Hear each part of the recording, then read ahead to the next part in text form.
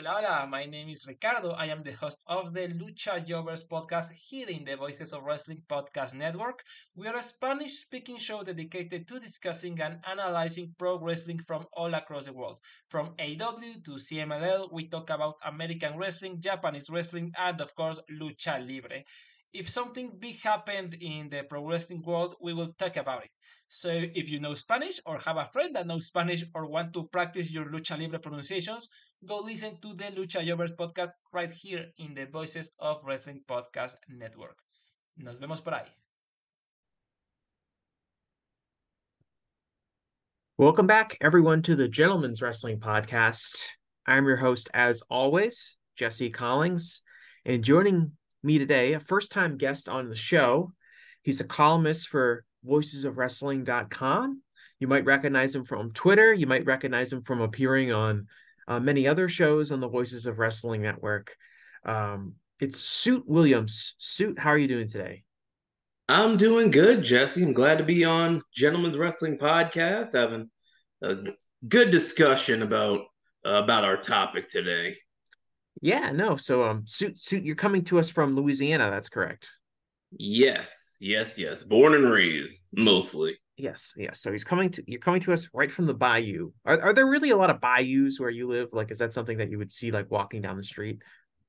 Not where I live, because I am in the Baton Rouge area more the Baton Rouge, like New Orleans area is where I've lived, but you can get to some bayous pretty quick if you just start heading south. You'll get to some very southern places because Louisiana, it is basically New Orleans, Baton Rouge, and then a lot of country, Yeah. and a lot of swamp. The I've talked about this before, but like a really disproportionate amount of people on the Voices of Wrestling Network um are from either the Northeast or like the Great Lakes region. Yeah. And I talked about this with Joe Gagney before, where it's like if we were in the territory area, we would be very like lopsided because we'd only most of us would only be able to see like Vince McMahon's WWF and Vern Yeah. Gagne's AWA, and like we'd be really relying on people like you Suit to be like sending us Bill Watts tapes because we're not very geographically diverse, despite having 30 plus contributors. I'd be the one person shouting about JYD. Yeah, you'd be telling us like the stories, and we'd be like, "That's not true. They didn't have 29,000 people there." Blah, blah. Like, it would be a different time. But thankfully, through the power of the internet, we're all connected, and we can have a wide range of perspectives and guests available to us. And the topic I want to talk about today is, especially in the wake of what's happened over the last few weeks and kind of the narratives that have broken out about AEW, but the general topic is, has AEW lost its identity? Or maybe lost is too strong of a term, but is AEW having a problem with its identity in terms of what kind of product it is offering currently and kind of what kind of product historically it has offered and what kind of fan base it has kind of targeted? And I think the general theme that I think a lot of people have with AEW, at least the circles that I'm in, and it's probably very different to other people, but at least what I see a lot is AEW starts out with the idea of being a real alternative to WWE and presenting its product very, very differently than WWE. But over time, through a number of factors, kind of WWE isms have kind of sneaked into the product. I think the current MJF character is a big example as someone that would probably exist more commonly on an episode of Raw or SmackDown as opposed to Dynamite. And I think some fans are having a hard time feeling like AEW is still the alternative product and not just something that's trying to be like WWE, which has kind of historically been the big question of what AEW would look like. Would it be just like another WWE, or would it be something completely different? And I'll ask you this question first, Suit. before AEW started, when it was just an idea, when it was just an announcement on being the elite, and they had a little press conference in Jacksonville, what was kind of your thoughts on what you thought AEW would be from like a product standpoint? Like, what were your expectations for this new all elite wrestling company in terms of what it was going to offer as a wrestling product? My hope for what AEW would be just, I don't want to say like a meat and potatoes pro wrestling company, but I wanted like a New Japan style of wrestling in an American wrestling format. So, and you something important to remember at the time, WWE in 2019 was terrible. Like I review every WWE pay-per-view for the website now. I don't know why, no one told me to. I just do it, but even like saying that, I can tell you definitively WWE in 2023 is so much better than WWE in 2019. There was just a major lack of basic competence being told by WWE in 2019. So for AEW to come in and to be bringing in these big names, and for Tony Khan, you know, the more we learned about Tony, the more we learned like what kind of a wrestling fan he was. I was hoping for, you know, a product that not only had like, you know, the basics, competency, decent storytelling, the ability to create new stars, but I was hoping for just the high match quality that we get out of New Japan on a more regular basis in a more American wrestling format. And over time, I've kind of learned that I prefer the New Japan format, and that it's kind of not pop like it would be very hard to do that in an American format.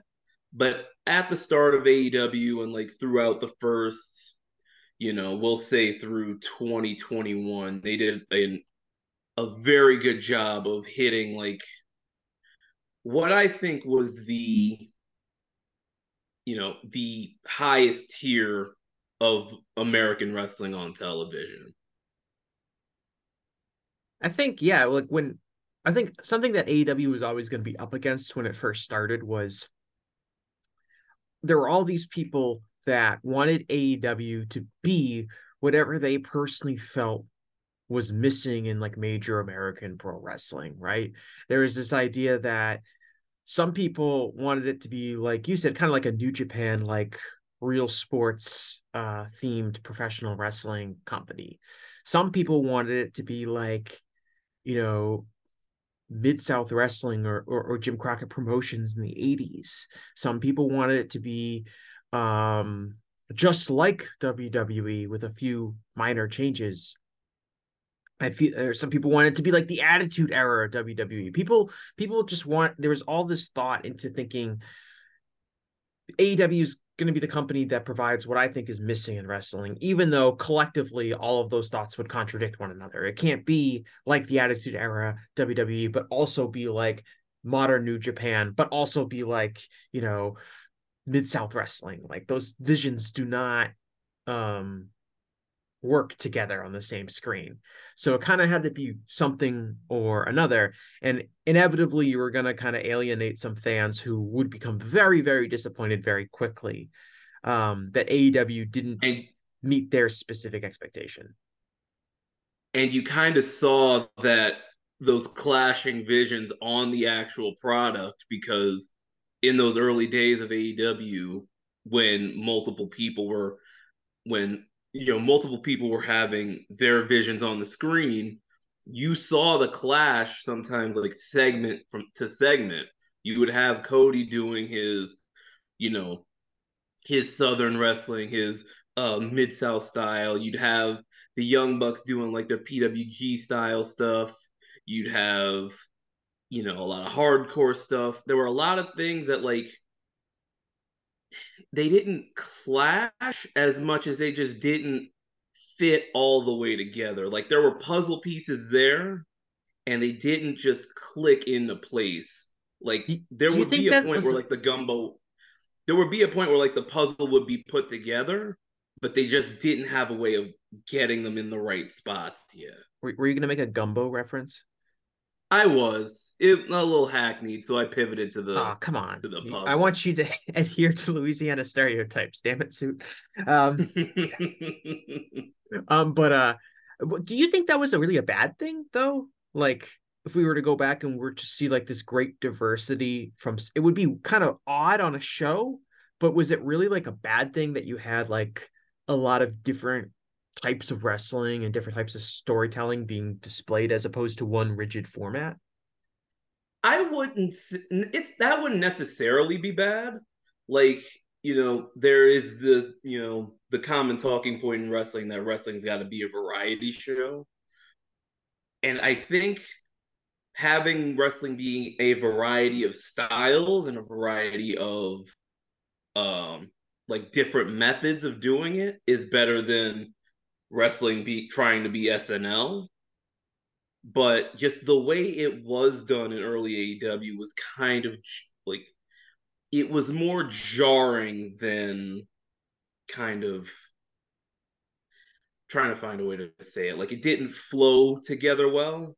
Like there would be segments where one thing is told in one specific voice, and then the next segment it would have something in a different voice, but the voice was so different that it was kind of just hard to connect the two in the same universe. So Yeah. it's not like necessarily a bad idea. It's just one where it would need more ironing out. And I think through time they would have gotten there. And But you could argue that like the effectiveness of each story was hampered by the fact that they were jumping around from segment to segment with all these kind of themes, almost like you're flipping channels. Like you turn on one channel, it's like you're flipping through like your HBO package, and it's like, oh, I'm on the HBO comedy page. Oh, now I'm on the HBO horror. Now I'm on the HBO family. Now I'm on the HBO Espanol. Like it would be all these different things back to back to back, and you would never, it would hurt kind of your individual investment in each segment if you felt like they weren't as connected to anything else that was happening on the show.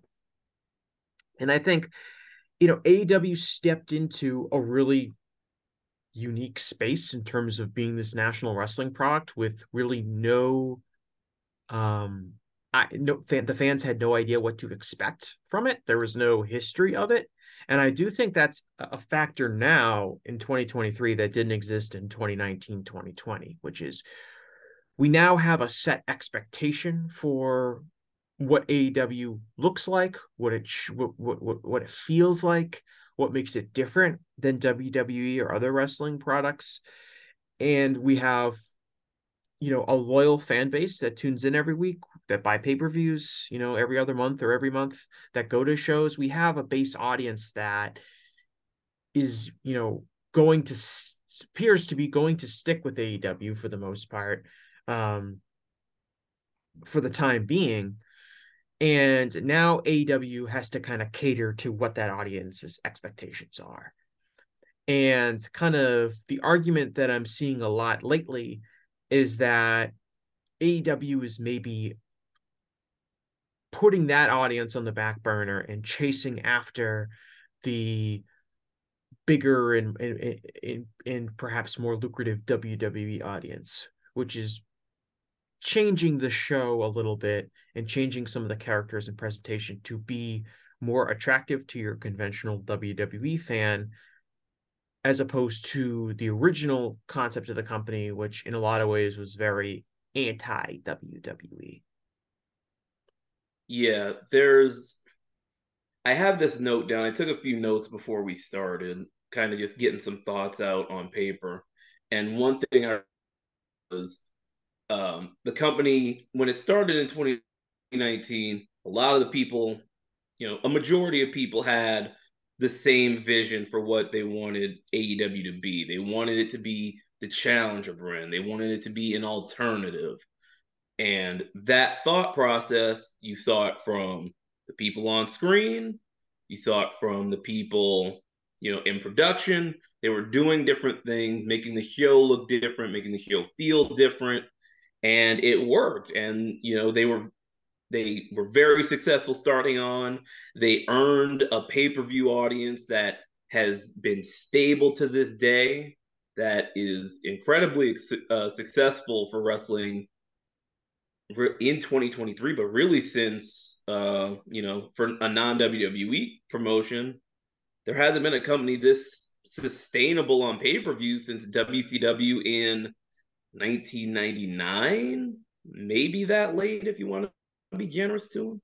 So what they built with that vision was successful, but as time goes on, as people cycle out and cycle in, as less of that original like roster of people on both sides of the screen, stay, they move on, they retire, new people come in, those people don't necessarily understand that vision of being an alternative.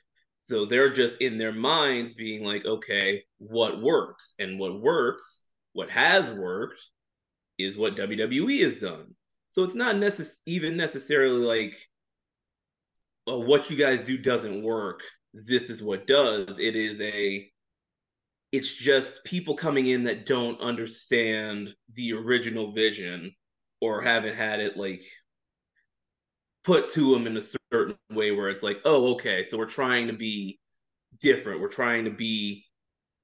trying something different to show that something different can be done, instead of, well, they're successful, so we have to do what's also successful.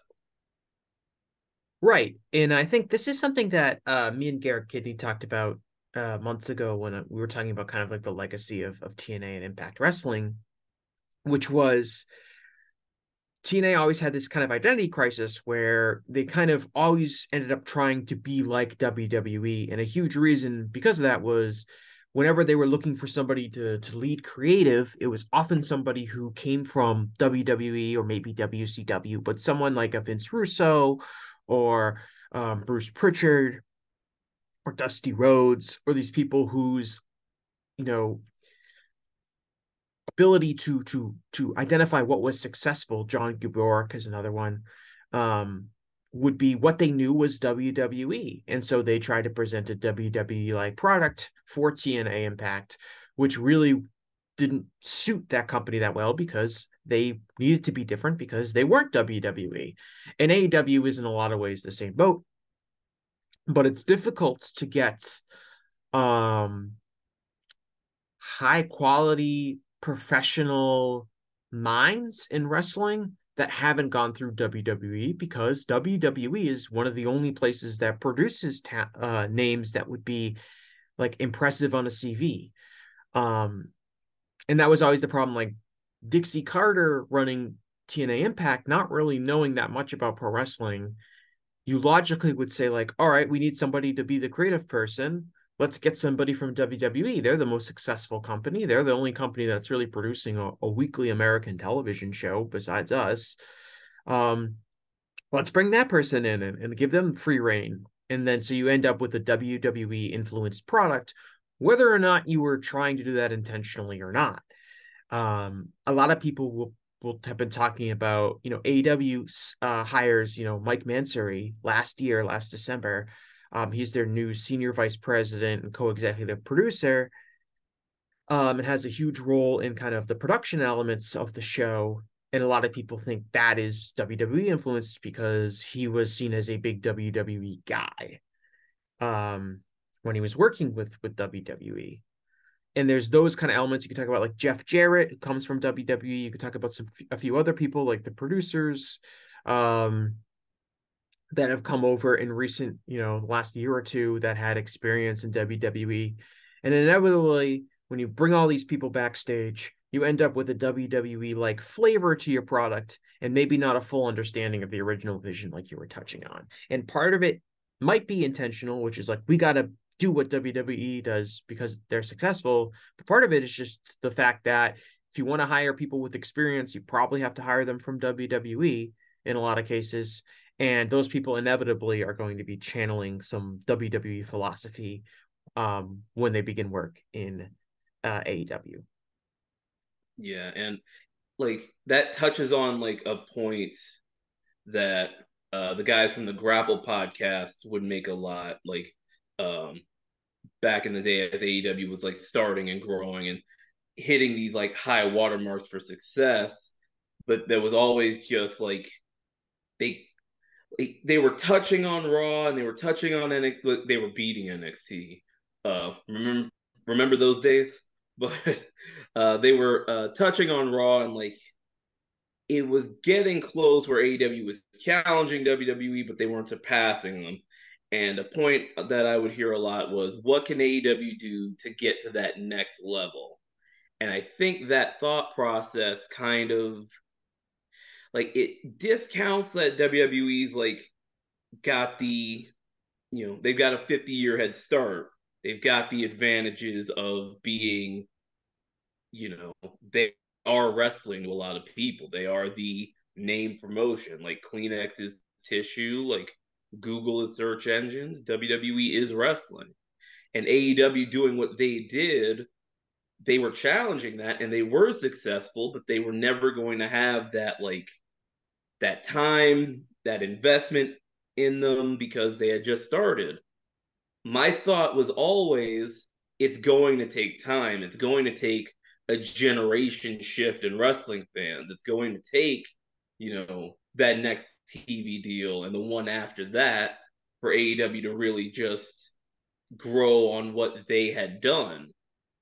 And I think instead they see, okay, we kind of plateaued. Maybe we need to try something else to kind of move on top of that. And instead, it's kind of stagnating, if not going down, if the TV ratings or anything. But that could be going down with the rate of cable as well. So if anything, it's not growing. And what they're doing is at best stagnating the company. Yeah, it's a really interesting thought in that sense of you hit like you mentioned like a plateau. Like we've kind of peaked out what we think our current audience, the audience of people who have watched AEW and enjoy it and will watch regularly, seems to have had a cap. Um, and how do you reach new people? And you kind of your whole argument is like WWE has this institutional aspect of the company, it's multi generations of fans and things like that. And you're never really going to be able to replicate. The only thing you can really do to replicate that is to be around for that long and to be prominent for that long. And there's no shortcut to really doing that.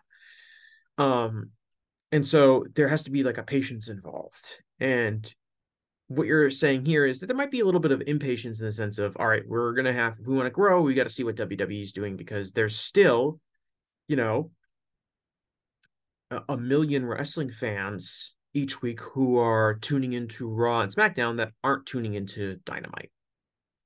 And how can we capture those fans, which is something every non-WWE wrestling company has asked itself over the years.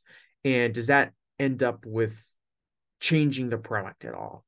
And let's move to like MJF here because obviously you wrote a column for voicesofwrestling.com, which people can read now. It's called I'm Not Mad, I'm Disappointed, an MJF column. And in that column suit, you kind of talk a lot about the kind of evolution of MJF's character, especially now that he has turned babyface, and how he has gone from being like this modern day Roddy Piper smart heel kind of guy to being like this over the top cartoon character that is in these goofy backstage vignettes and segments that would fit right at home on a show like NXT or Raw or SmackDown, or it's just a very WWE based character. And given that he is the world champion and that he is the person who is by far the most heavily promoted and pushed person in AEW, that seems to have a much larger influence on the rest of the product. And there's a decent amount of concern from people that it's turning them off of the product because it's so WWE-like, and it's not particularly good. But at the same time, he's very over in the buildings, and it seems like his character in the conventional sense is working. But kind of take me through kind of what your feelings were and why you kind of decided to write that column last week. Yeah, the MJF stuff, it really let me down, like how MJF, because he's always had kind of like that I don't want to say a WWE veneer, but he's always like leaned more on the entertainment side because, he's a very good talker. He's, entertaining, quippy guy. And that worked when he was, the top, well, one of the top heels in the company and rising through the ranks. And, you know, he was very entertaining. Like I would always, enjoy the MJF segments. And then, when this turn came with the Adam Cole story, things kind of changed in that regard because you got the goofy little skits, and I wrote about this in the piece where I was like I didn't like them, but I figured they were getting to a point where okay, this is the world title feud, things are gonna get serious, we're gonna hit the hard left and get real, and that didn't happen. Him and Cole, they stayed friends. We keep getting these segments, and now, it got to a point where I was just like, what are we doing? What's the end game? Like, and throughout the whole thing, MJF was getting, I don't want to say lazier because I'm sure he like put some effort in, but his work felt like he was not trying. Like he was doing the sing along with the champ stuff. He was doing the simple call and response stuff that, it worked. It worked in the buildings. It was over, but it did not feel up to the caliber of, wrestler or performer that MJF had shown us to be. And so I wrote out that column, just kind of listing out like why I felt so let down by this guy, like why I felt like he was just not living up to his potential through his own choices, because it's known that MJF, as a top star in AEW, he's got a lot of control over what he does. So it felt like a lot of this was stuff that he was doing that just did not measure up to what he was capable of. So I wrote the piece and I just listed everything out. Uh, um, my favorite line in there was he calls himself Piper in Portland, more like Mazanin in Stanford. Like he was a full on WWE cartoon character. And I felt like that was beneath him. And, this week, I put that column out.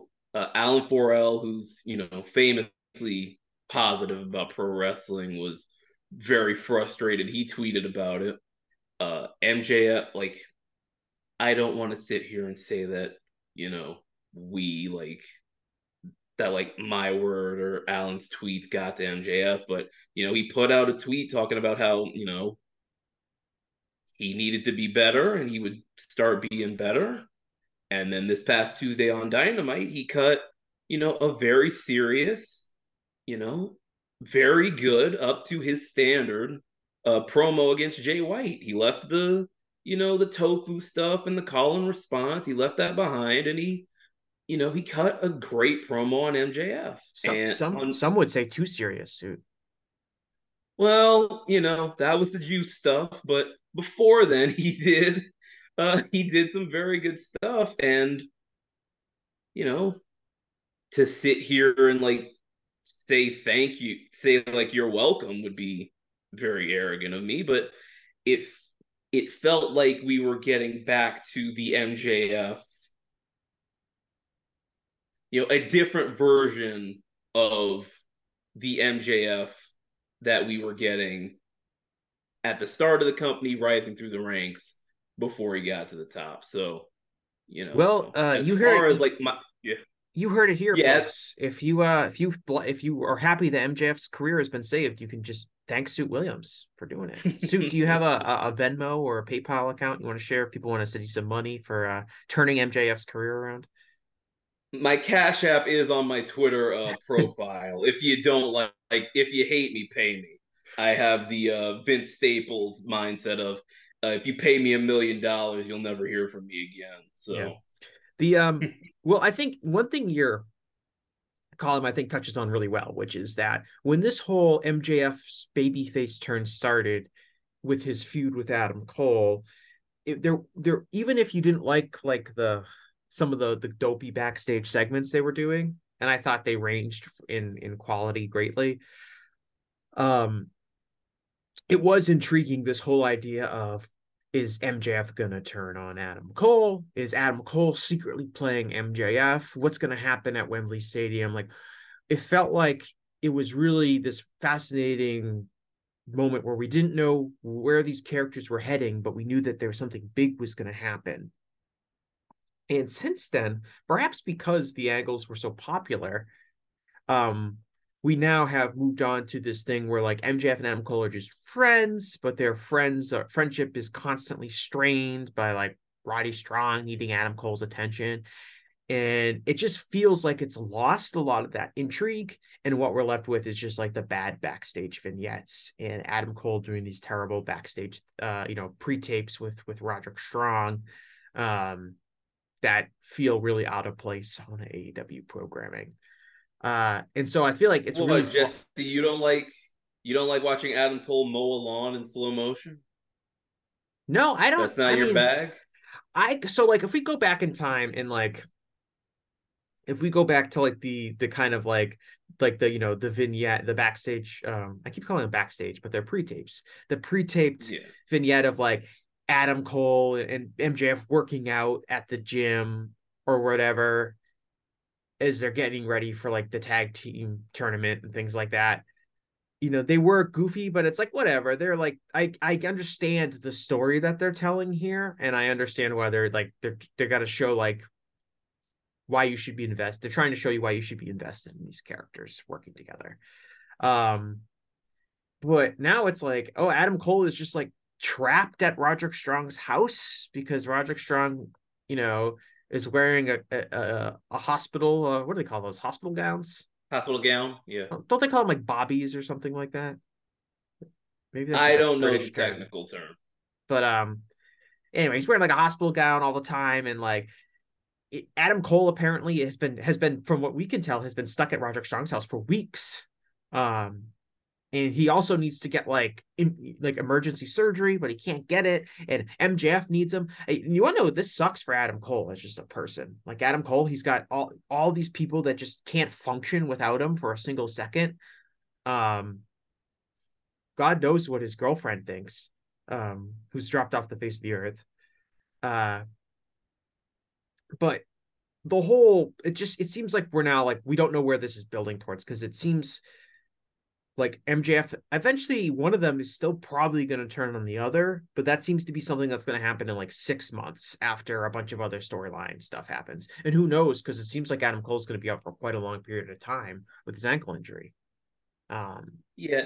Well, the Cole and MJF's pre-tapes, those were silly, but those you felt like had a point of these two are teaming, they are bonding, and they are trying to become the best tag team they can to win either set of tag team titles. And it's kind of building up the relationship so that when it ends, there is an emotional like hook to it.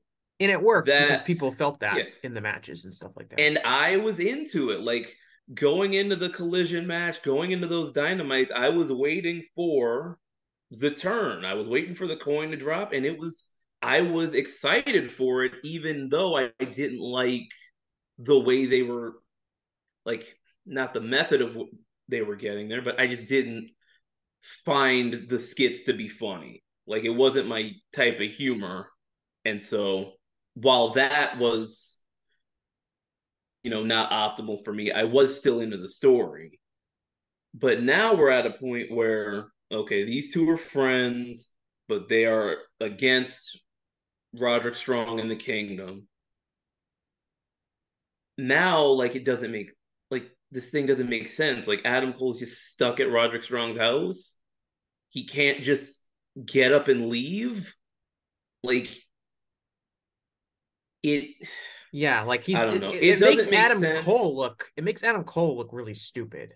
Like obviously Yeah, it's killing Roderick Strong's credibility, but it also makes it like, well, Adam Cole's been here for weeks and he needs to get emergency surgery and he's really dumb because he keeps falling for like Roderick Strong constantly saying he needs him for forever and ever. Like the characters feel inhuman, which I think is again a yes. WWE trait, not an AEW trait. Because like to me, the major distinction between AEW and WWE historically is that the AEW characters feel more realistic and less cartoonish. Well, they feel like humans, and humans don't stay at people's houses for a week when they need surgery. Like they go get the surgery, You're right. which is like, not to get into fantasy booking or anything, but I don't think Adam Cole is hurt. I think him and the Kingdom were the mystery attackers on Jay White, and I think they're gonna turn heel. I don't like at this point. I don't get how it would make sense for the story. Like it would take a lot of explanation for any of it to make sense. But MJF retaining the ROH tag titles makes me think, okay, the Kingdom are going to end up with those, and Cole's going to turn on, and those four are going to be a heel group for MJF to go against. That's my thought. Can we Maybe get I'm there? right. Because that Maybe I'm sounds wrong. okay. Can we get Yeah, there? I would love to get there. I like. Can we get there at Full Gear? That's like what, a month away. Yeah, Like like the 4 weeks. fewer of these pre-tapes I have to watch, the better. Because like they're just Adam Cole. Like these skits with Strong, they have really like early YouTube energy where it's like there's no punchline. It's just guys acting like goofs, and like there's no point where I'm like supposed to get the joke. The joke Oh, is that these it's silly things are happening. yeah. To me, it's exactly like what you would see like on the NXT vignettes and the backstage little skits that they do. I Uh, literally compared them in the column. Like I've had an MJF and Cole segment up against I think it was Io Shirai and Zoe Stark at Eating Sushi. I had another one against like a Thea Hale back like vignette. Like you put them side by side, they look like they're part of the same show. Yeah, and to get this kind of brings us back to like the conversation about identity and things like that. And you mentioned like MJF, fancied himself like Piper in Portland, but he's like the Miz in Stanford instead. And it was kind of like when MJF was heel MJF and he was going out there and he was cutting his promos, I would get the impression where it'd be like, how could this guy go to WWE? Like his promo style is so different than what you see in WWE. He's clearly, able to cut his own promos and he's not, doing what a writer tells him to do or things like that. And he's so different than like the other talkers in WWE that I just can't picture this version of him being in WWE. And now it's completely the opposite, where I'm like, yeah, the whole call and response thing and the whole like, trying to get the crowd to chant tofu and things like that. That's now it looks like he'd be a perfect fit for WWE. And that is a huge difference in the presentation of MJF. And since he's the world champion and he's heavily pushed on the AEW programming, it feels like a huge shift in AEW programming. And kind of the identity of AEW, even though it's really just kind of one guy. People will point to other people on the roster, but it's really him that's the driving force in making this company feel like it's similar to WWE. Like you don't get that sense when we're watching Bryan Danielson or John Moxley or Hangman or the Young Bucks or a lot of these other people. It's really an MJF problem for the most part. Yeah, and another issue that, not to make this the MJF bash session, because again, he's a great wrestler, and when he's on, he's great. No, it's why it's But frustrating. yeah, that's why it's frustrating. But um, man, what was the point I was about to make? That slipped away. Ah, the pesky, It was some, yeah, the it was pesky some mind about. reels. Oh, I got it back. I All got it right, back. glad. It's that the MJF character had felt like kind of cool. Like he was lame, but he was also kind of cool. Like he He was was lame in a wrestling bad guy way. He was, you know, kind of a dork. He would do his like singing stuff and he would look like a jerk, but he would also look like, he believed he was cool and he like felt like someone he he was felt like someone someone that he was someone where like a non-fan could walk into the room and you can put in like, oh, he's cutting a promo or he's doing something. And a non-fan, I feel like you could like easily explain his character and they would find him entertaining as opposed to yeah. being like a total goofball. Yeah, and with the recent stuff after, like, I'll limit it to after Wembley. That's when I'll limit it to. The stuff with the kangaroo kick and the stuff with the bad nicknames, it all just didn't was so uncool. It was so just like it was kind of embarrassing. And for a guy to shift like that so quickly was just jarring, and it just because he's better than that. He can do better than that, and it did not feel like he was trying. It's like, all right, let's get through this so we could get to the next step of the Brochacho story or get to the next title defense, which you know, I think that was the big turn for me because the Samoa Joe stuff he treated with some reverence. He treated important. It meant something to him. The Jay White stuff is where like the tofu stuff started, and he was just that's where the key turn for me, where it's like, okay, now he's treating the world title feuds like jokes. And that's where that turn happened, and that's what got me to put my feelings down on paper about it. Right. But again, this week he's treating it seriously, and I have a feeling he's going to be treating it very seriously the next few weeks. And I think you mentioned something earlier in this discussion. This is not MJF related, but you said that when we talked about like expectations for what AEW was supposed to look like in 2019, and you mentioned that how negative the perception of WWE was in 2019, even from its own fan base. And that's very different than today. The perception of WWE today in 2023 is miles better than it was in 2019. They have a much Right. better relationship with their fan base. You don't get the fans taking over the shows anymore. You don't have the fans, booing the top baby faces. You don't really get that much anymore in WWE. And if you go back and watch some of those like late 2010s WWE shows, it's amazing to see how like apathetic the crowd is towards almost all the acts. There's still some of those tenements sticking around, especially during like long matches. Fans don't really care about that. They care about the turn and the interference and stuff like that. But the fan base is way more engaged now. The perception of Triple H being in charge as opposed to Vince McMahon really is the key factor in that, and how they've um, gotten their fan base to have a much more optimistic view about the company over the long term, which it had turned extremely pessimistic back in 2019.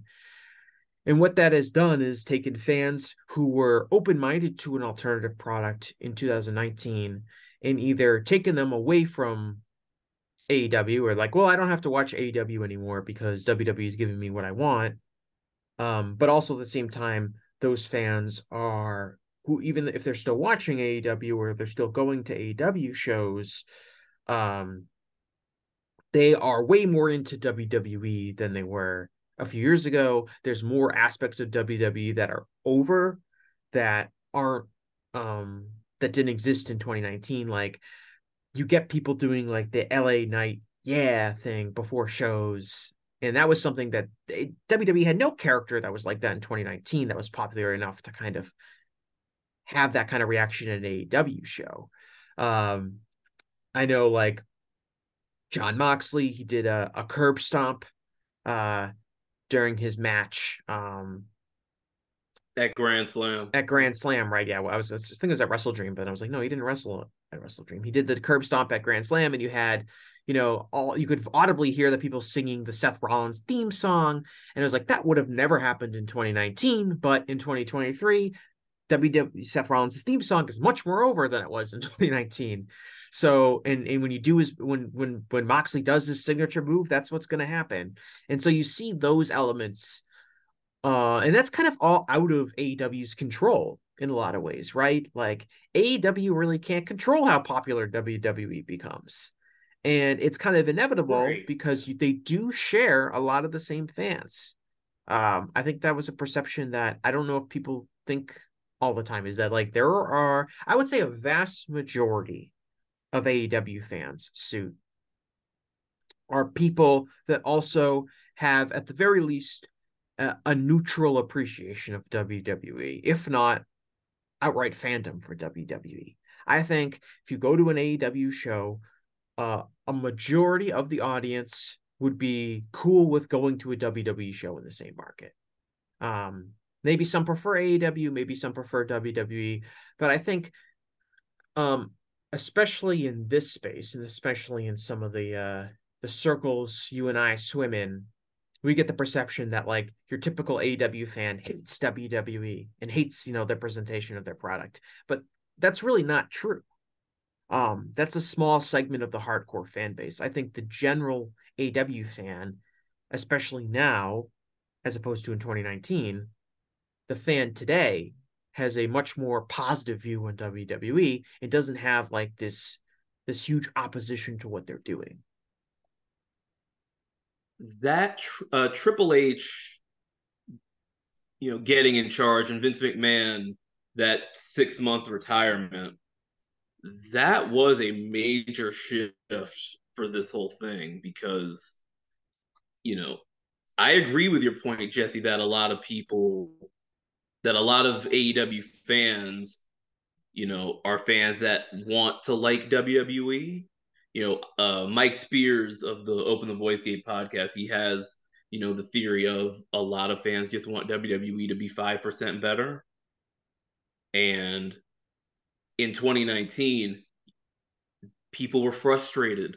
Like Vince wasn't going away, Roman wasn't going away.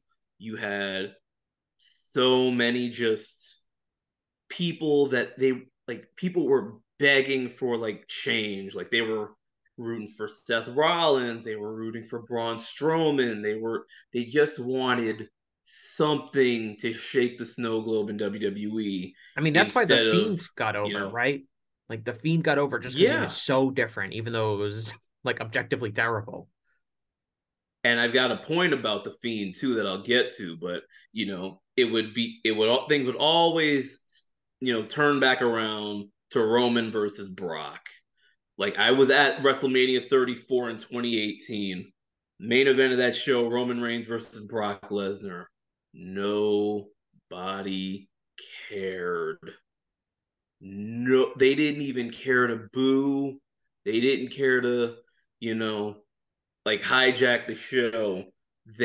I was in a Superdome full of apathetic people bouncing around beach balls and not giving a damn about the match happening in front of them.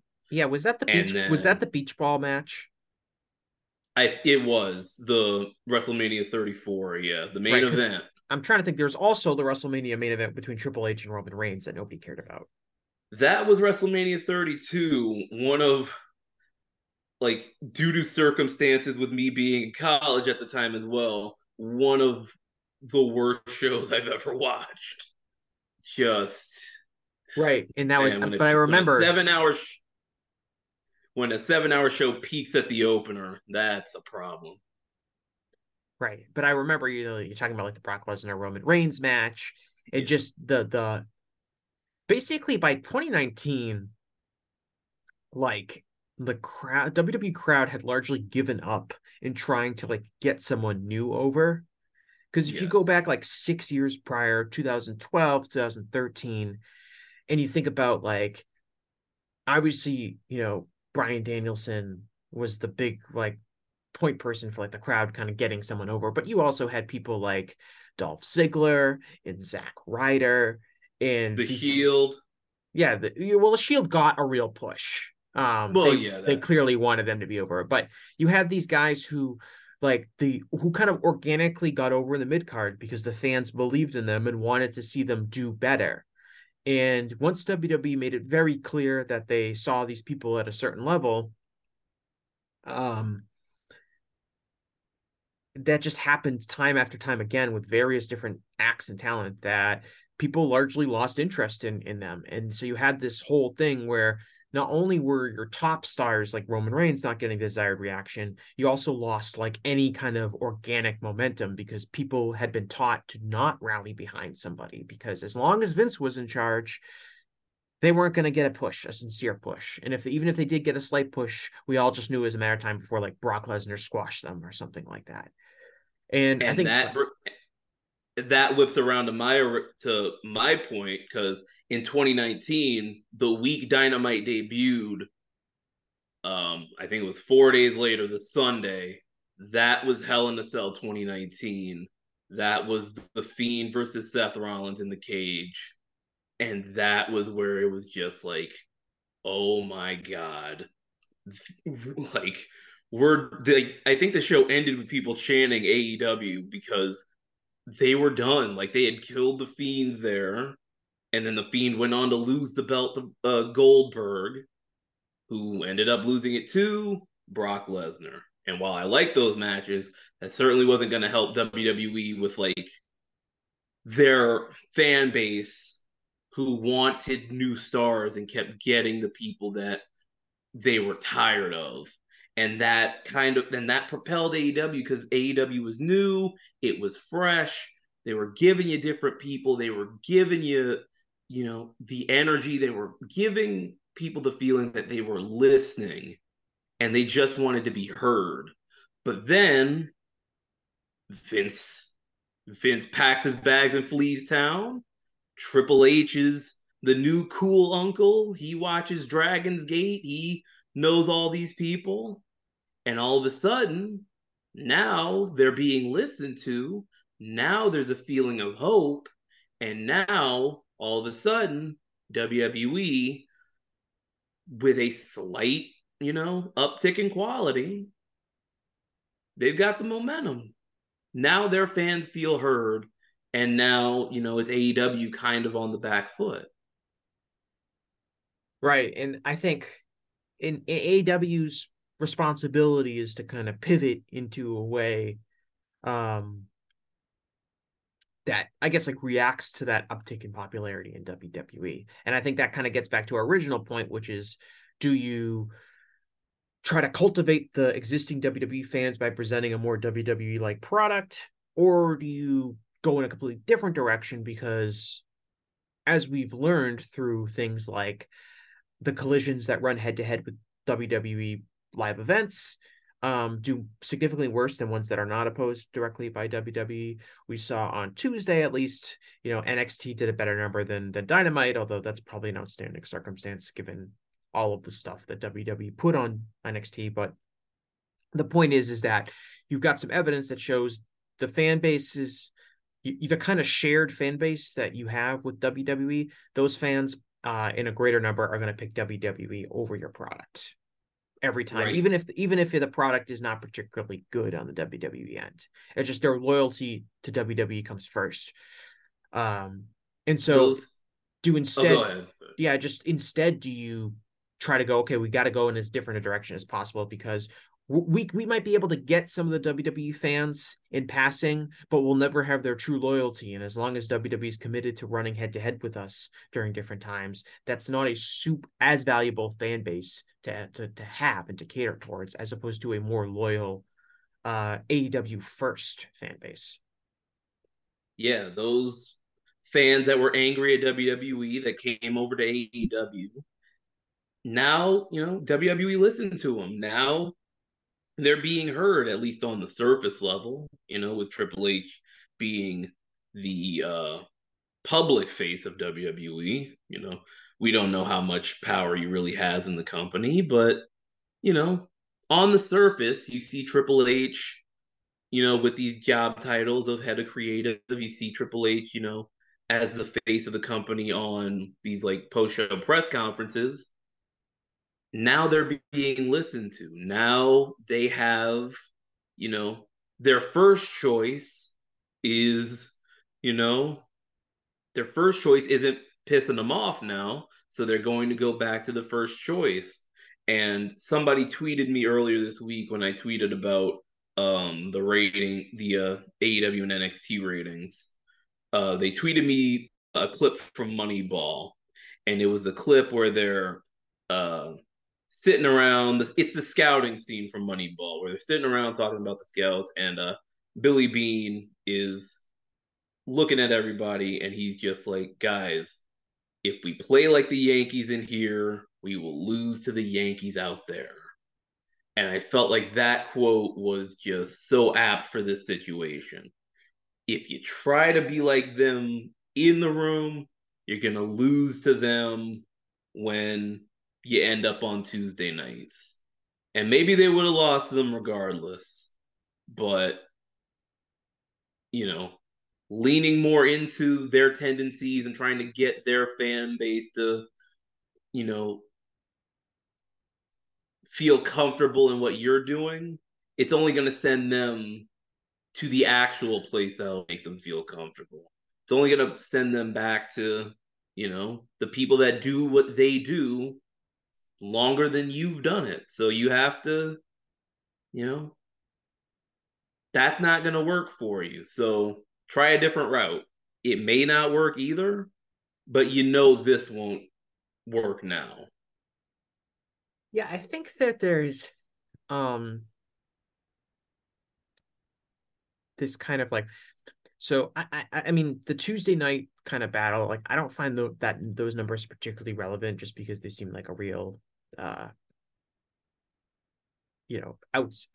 outstanding case in terms of AEW moving to a different night and WWE obviously going all out. And Cena's not showing up on Tuesdays. Yeah, to me, like, we can't freak out about the numbers, but what I do see is basically, AEW losing, especially the total viewer gap, which was very large, gave basically everyone a chance to say, this is what's wrong with AEW, and they need to do X, Y, and Z. Otherwise, they're going to be killed by WWE or something like that. And it's kind of like people with very different thoughts. Whatever people think is wrong with AEW can be fixed, and it can be fixed because in the kind of, I guess, like the Tuesday night ratings gave them a reason to tee off on AEW. So you have some people on one corner who are like, it's because they're too much like WWE. You have to be different. You have to get away from all this WWE-like stuff on the programming. You have to get rid of Mike Mansouri and all these other people that only think WWE. You have to be as different as possible because WWE is always going to come ahead of you in doing their thing, kind of like what you just said, Sue, right? If you play like the Yankees in here, we're going to lose the Yankees out there. And on the flip side, the complete opposite end, you have these other people who are like, this is because AEW is too focused on wrestling and not focused on stories. And they need to be more like WWE in order to capture that WWE audience, which is clearly, those fans are clearly more invested in WWE because they tell stories and whatever. And so it's kind of like whatever you think. It's like the casual fan argument, which the casual fan argument obviously usually comes down to whatever someone individually thinks is missing in wrestling is projected onto the beliefs of the much wider casual fan base.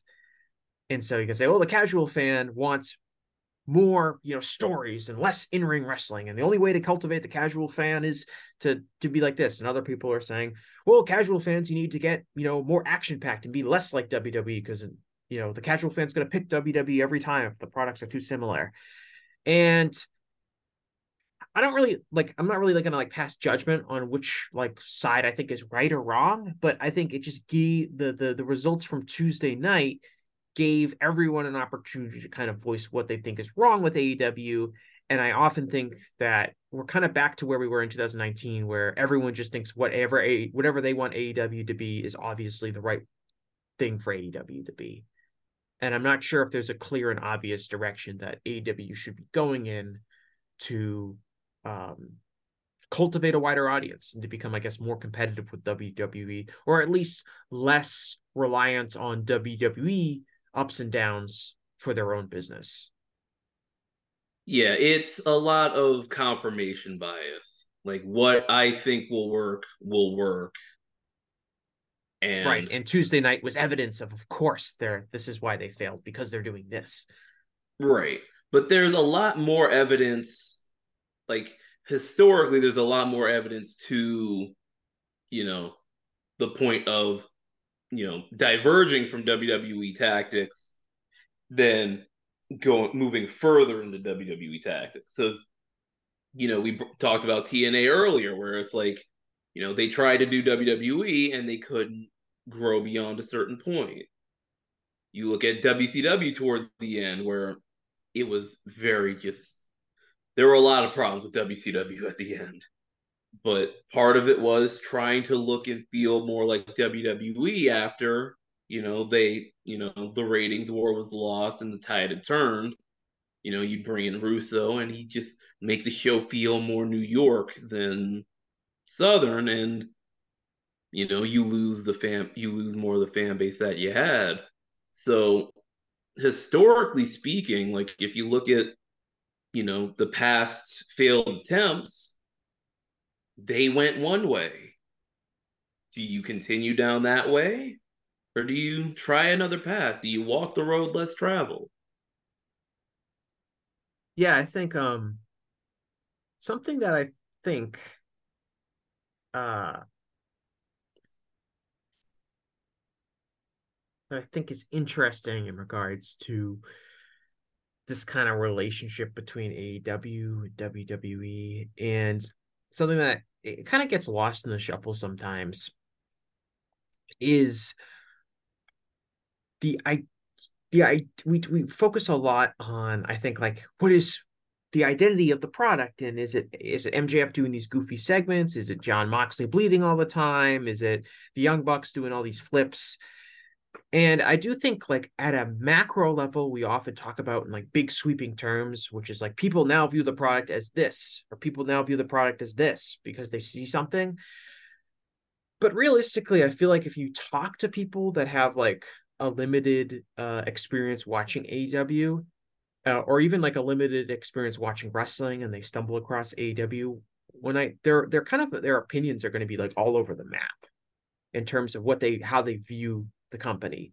When people like you and I that are watching the shows each week, we have a really robust understanding of what it seems like the company is trying to project. But your less active fan and your less engaged fan is going to be have a much more like scattershot view of the product. They might turn it on once and Orange Cassidy is on there doing his shtick, and that's their impression of AEW. And they might turn it on another time and Darby Allin's falling off a high structure, and that's their impression of AEW. And I think, we could talk all we want about the narratives of the company, but really there were a lot more other aspects in play. There's marketing that can reach fans who aren't tuning in each week. I think a huge problem for AEW is the wrestling media and social media in general is skewered in like an anti-AEW way. I don't know. Suit, are you on Facebook at all? Not anymore. Right. I don't really use Facebook that much, but occasionally I'll load it up and just kind of scroll down. And Facebook to me is now like all these recommended pages, not even pages that I follow, just recommended pages. And I'll get wrestling ones, and like they're all like AEW wrestling pages. It's very strange that that's what the algorithm gives me. And we know that's the case on Twitter, and we know that that's the case for like, people on YouTube that are maybe watching Jim Cornette talk about some old wrestling thing, and then the next thing that boots up is an angry Jim Cornette AEW rant, and that's that person's impression of AEW. I think all of these things play a factor in kind of like AEW's ability to cultivate new viewers and to find a new audience. And a lot of it stretches beyond just whatever it feels like the product is shifting in. And I think sometimes we lose sight of that, if that makes sense. Yeah, and that goes back to my point of like AEW just needing more time to exist and be, normal in the wrestling environment. Because, we're talking now, in January, that'll mark what, 5 years of AEW? Like 5 years since the announcement of AEW? Like 5 years it feels like a long time, but like that's not a long time when you're comparing it to WWE and the, historic, like they've been the New York territory for, God knows how long, like, at least 60 years off the, probably further back. So AEW just is not normal to a large section of wrestling fans. So it's going to be seen as this just, kind of sideshow until it becomes normal. And that doesn't happen in 5 years. That happens, after maybe 10 years or 15 years of just being in the airspace where it just becomes normal now. And in, 5 more years, 10 more years, the wrestling fans that come into wrestling, like wrestling fans that haven't started that come into it, won't see it as this like sideshow. They'll just see it as like, oh, there's two companies. I like what this one does better. I like what that one does better. And that influence of like, well, yeah, that is tough because it will still be there. Because like a lot of fans will still stick around and like, those groups will still exist. That mindset will still exist. But my thought process is after, the more and more time passes, the more and more that automatic WWE influence kind of fades, and the more normal, two companies existing next to each other will feel to wrestling fans in general. Yeah, I think the most recent episode of WrestleNomics, Brandon brought up what I thought was a really good discussion in terms of the concept of a challenger brand or what an alternative brand is.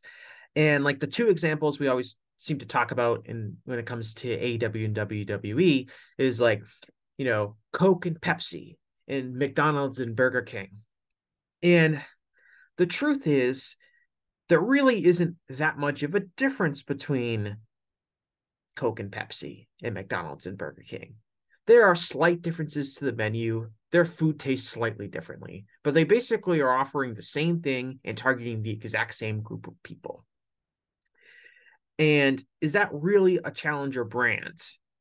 On the flip side, he said like a more apt comparison to what AEW might be trying to do is like Coke and Red Bull, right? Red Bull is a very different drink than Coke. It is still a drink. You're still targeting kind of the same fan. Someone walks into a convenience store and wants a drink. Wonder what they're going to get. They'll look at, Coke, but they might also look at Red Bull. But, Red Bull is much more of an upstart company than Coke is. It's not, quite an institution the way Coke is or even what Pepsi is. It targets a different audience through its marketing. It is, my grandma is not going to drink a can of Red Bull, but she'll probably drink a can of Coke. No one is going to drink a can of Red Bull and remember drinking a can of Red Bull 40 years earlier, like they will with Coke.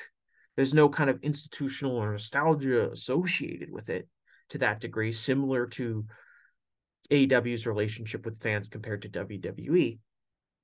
And it's a much more interesting way, I think, to think about who are we targeting? Are we targeting a younger demographic? We're not going to target families as much. We're not going to be playing off of nostalgia as much the way WWE does. I think all of those are real questions that AEW, I'm sure, is asking themselves and should be asking themselves. Is what does it really mean to be an alternative and to cultivate new fans? Because it's probably not going to be, let's try to steal some fans from WWE. It has to be, let's create our own fans from scratch and let's market and present ourselves to fan bases or populations that WWE has perhaps never targeted, or certainly generations that haven't been, targeted yet by WWE. I think WWE has kind of given AEW like what their brand should be because, you know, as you know, forever they were sports entertainment, sports entertainment, sports entertainment. So AEW, like theoretically, you just go pro wrestling. We're pro wrestling. Like TNA for a while was We Are Wrestling. And I think like at least my thought process is okay, they're moving away from wrestling. They don't like to do blood. They do a lot of stunts, but they don't do like real violence. AEW will pivot this way, and they have. You know, we're a few months removed from that from a Texas death match on TV. So it's not that they aren't doing that. It's just that more and more there's some sports like there's sports entertainment vibes coming in, and that's muddying the waters.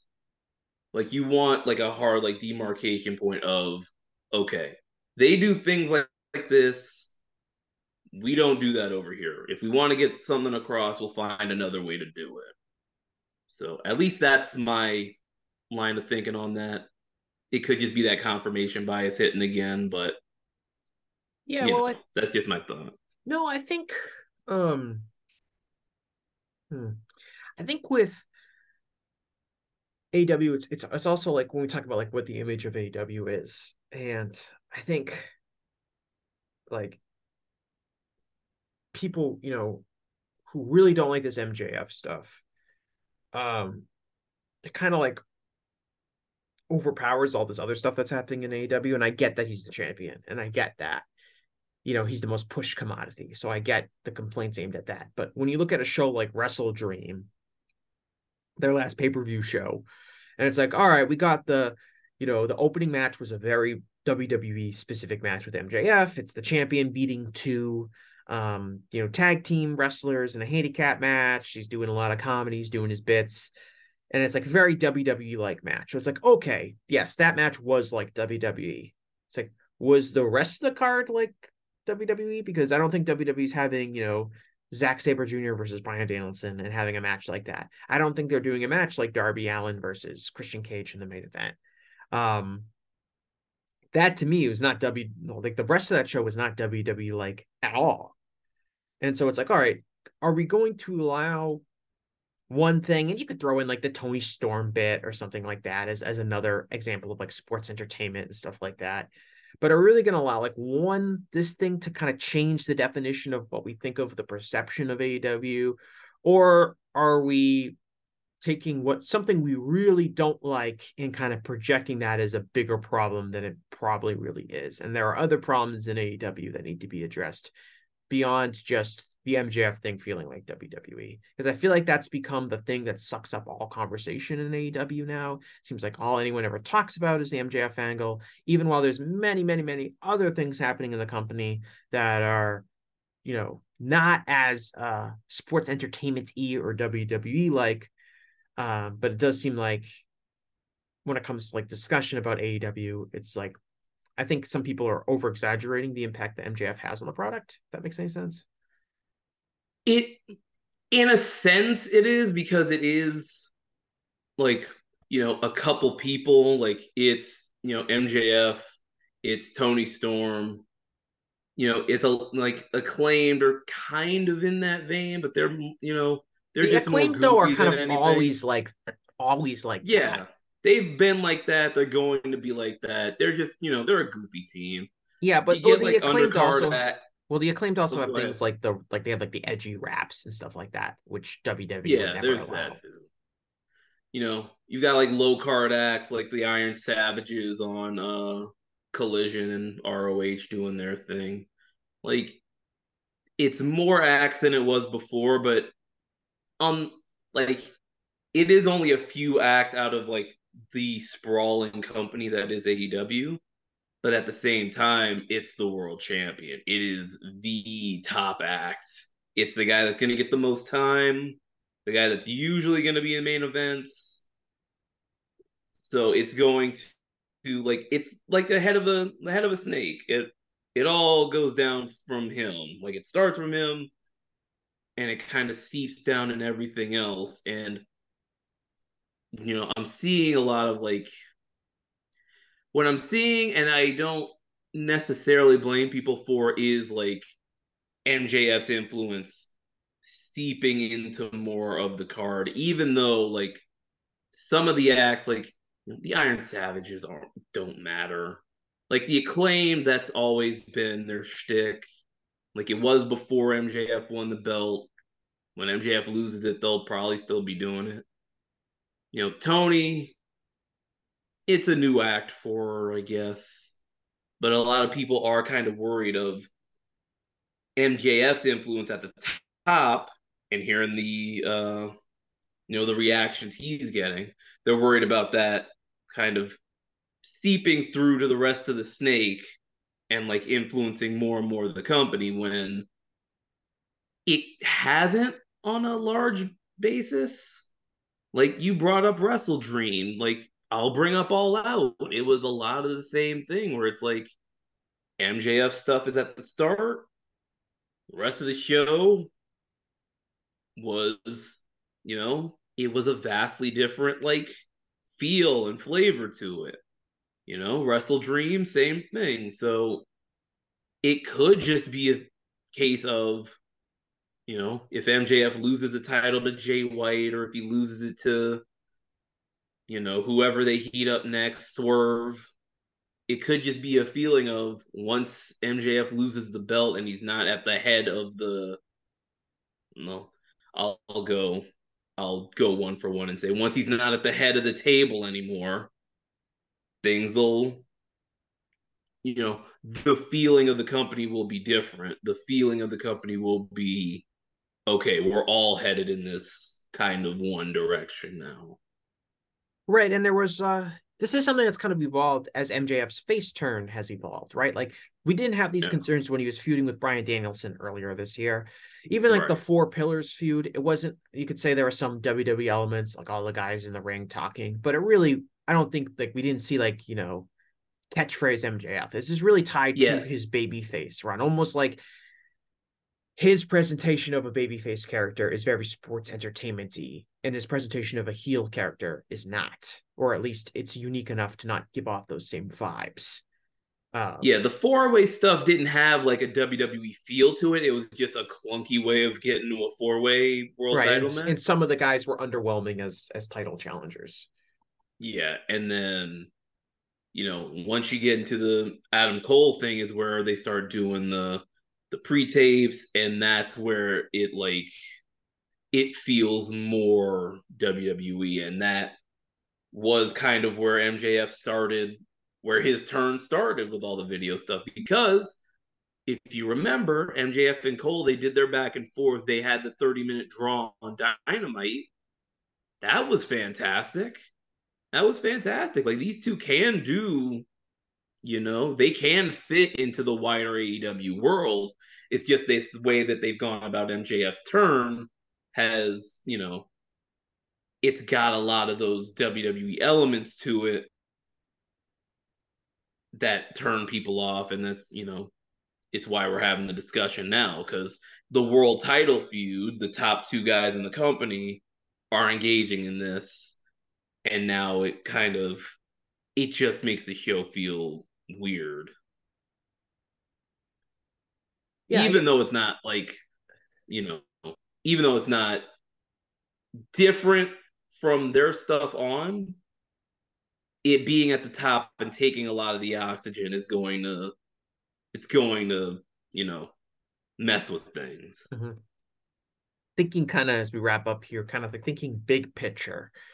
Um, right now, if someone was say they had a basic knowledge of pro wrestling, but they came up to you on the street, Suit, and they were like, Suit, how would you describe AEW to me as a wrestling fan that doesn't really know that much about the company? What would your description be? Like, what would you tell someone about AEW? I would say it still feels like a pro wrestling company. Like it's very gritty.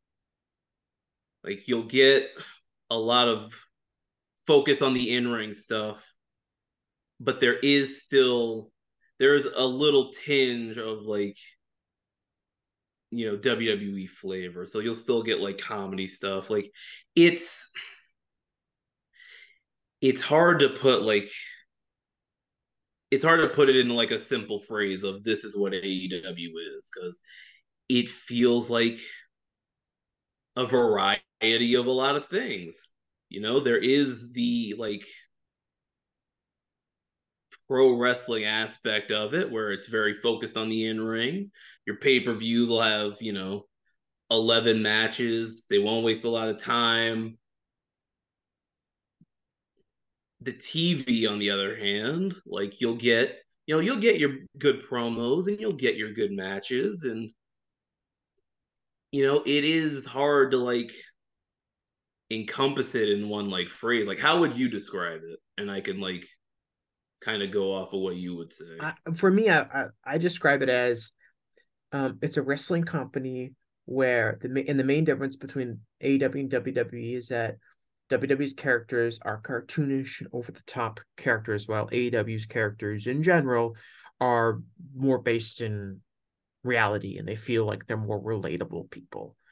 That is not the case for everyone Yes. on the roster, right? That's not the case for MJF currently.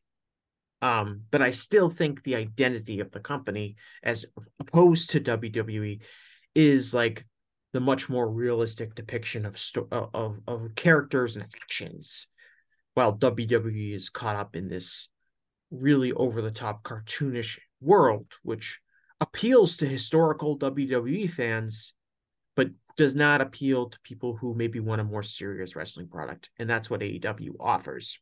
Now, there could be a tipping point where more acts are like MJF than not. And Yeah. then it becomes less of a distinction between the two companies. And it becomes harder to make that, summarization that I just did. I get it.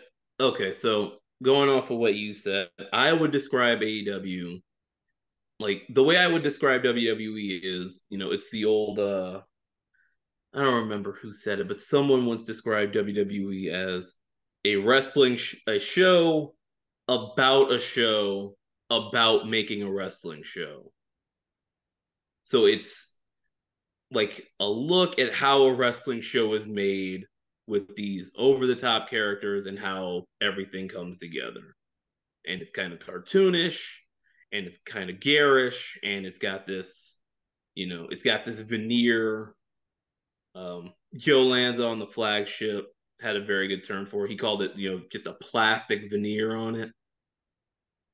AEW doesn't have that veneer. AEW is a wrestling show. There are going to be different types of wrestling. Going to be different type of characters. Some of them are going to be over the top. Some of them are not. But the majority of the show is going to be about wrestling, who wins and loses, what goes on in the ring, and how these guys are getting. Does that make sense? Yeah, I mean, I don't think that's that different than my explanation in terms of like it's a wrestling company as opposed to a sports entertainment company. There you Um, go. and I guess the distinction is a lot of people aren't familiar with what a wrestling company is like because their only knowledge is WWE. Yeah, it's Um, been since WCW closed, it's been 22 years. I'm only 26. Like, there's a lot of people like me who are just like, they checked out TNA, but it's, been WWE or nothing for almost 30 years now. That's going to be hard. Well, that goes back to my point. It's going to be hard for AEW to overcome that in, the 4 years they've been running shows. It might take time for them to just grow and be normal in the wrestling environment. Yeah, like I'm 29 years old. I'm about to hit 10 years in my current professional field. I do not remember WCW at all. Yeah. Okay. Um, so I think some fans, I mean, it's just a time thing, right? People don't realize how long ago 1999 was. Yeah. As you get older. And so like that's something that I think a lot of people struggle with being able to remember. And I think that's how the company is going to, in like we kind of said at the top, it's going to take time to kind of establish that. But your vision kind of has to be consistent. For all the things you can say about WWE since Vince McMahon Jr. came over and ran the company, is that his vision of pro wrestling, for the most part, has been relatively consistent. It's evolved from time to time, but what he thinks, what he values in pro wrestling, what he presents in his product has been very consistent for the last 40 years. In AEW will need to have some level of consistency with evolution sprinkled in as well to kind of establish, I think, a similar reputation, even if it's probably never going to be quite as universal as WWE's. I would agree with that. All right, that's going to put a wrap on today. Suit, you got anything you want to plug? Any recent work besides the MJF column or stuff you got upcoming? Man, I've written a lot lately. I've got, you can follow me on Twitter and any Twitter offshoots at Suit Williams. Voicesofwrestling.com. I recently published the MJF piece that we talked about here. The Dynamite Dozen, which is my yearly look at the 12 best AEW television matches.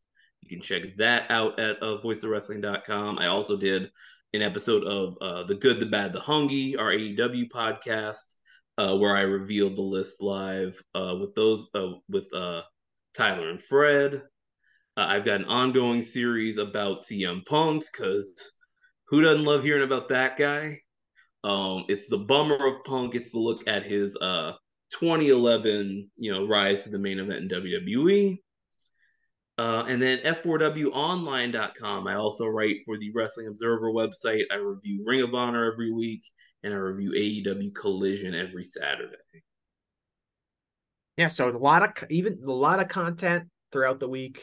It was a pleasure to have you on, Suit. And I thank all of my listeners, all the people that keep tuning in each week. Very appreciated, and everyone have a great weekend, and we'll talk to you after a while. Do you like wrestling trivia? Then check out the 5-Star Match Game, the Pro Wrestling Quiz Show. I'm Joe Gagney, and every episode, I grill 3 contestants with 5 rounds of power-packed wrestling trivia. We have over 30 evergreen episodes in the archives covering WWE, AEW, Japan, Mexico, and much, much, much, much more. Play along at home and check it out today.